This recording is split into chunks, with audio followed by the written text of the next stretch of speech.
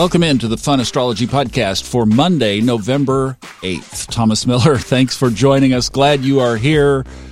Well, I've got a new addition in my family. If you are not on our Facebook page, I'd love to invite you over there. It's the Subconscious Mind Mastery Podcast listeners group on Facebook. We just kind of started there and kept everything there. We talk about astrology in there as well, but you would have seen that my second granddaughter was born Saturday morning, so yes. Well, applaud the son and the daughter-in-law because they're the ones that are enjoying this new addition to the Miller family. And, of course, I'm like, did you get a birth time? Did you get a birth time? Yes, they did, right on the money. And this little girl was supposed to be a Sagittarian. She was due on the 27th, but she decided that she wanted to be a Scorpio like her grandpa.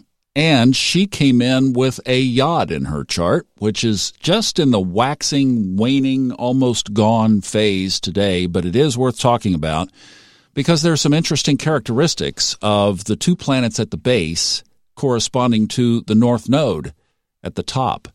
So this Yod that was there for the weekend had Venus in Capricorn, Mercury in Scorpio. That's the base.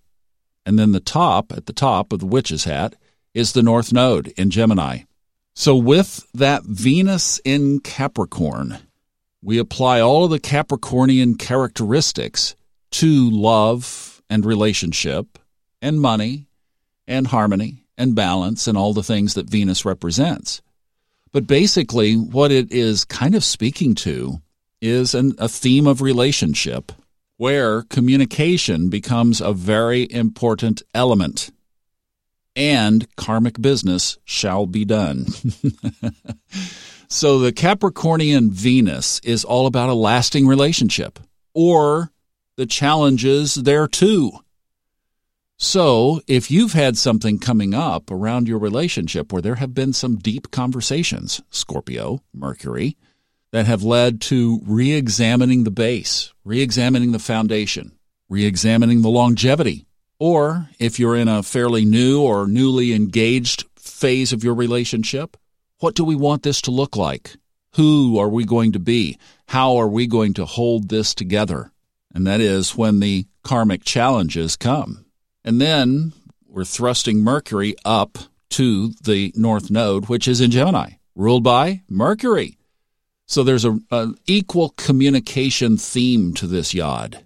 So again, you may have experienced this on a short-term basis over the weekend, or and if you're not in a relationship, broaden it out. What kinds of relationships are you in, or what kinds of things are important to you in the broad category of who you relate to and how to make that better.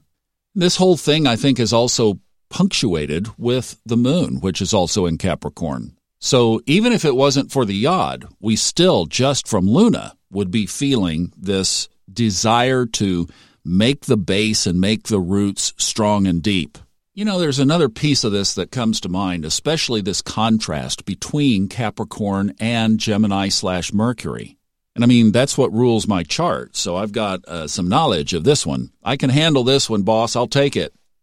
Gemini and Mercury are bouncing all over the place.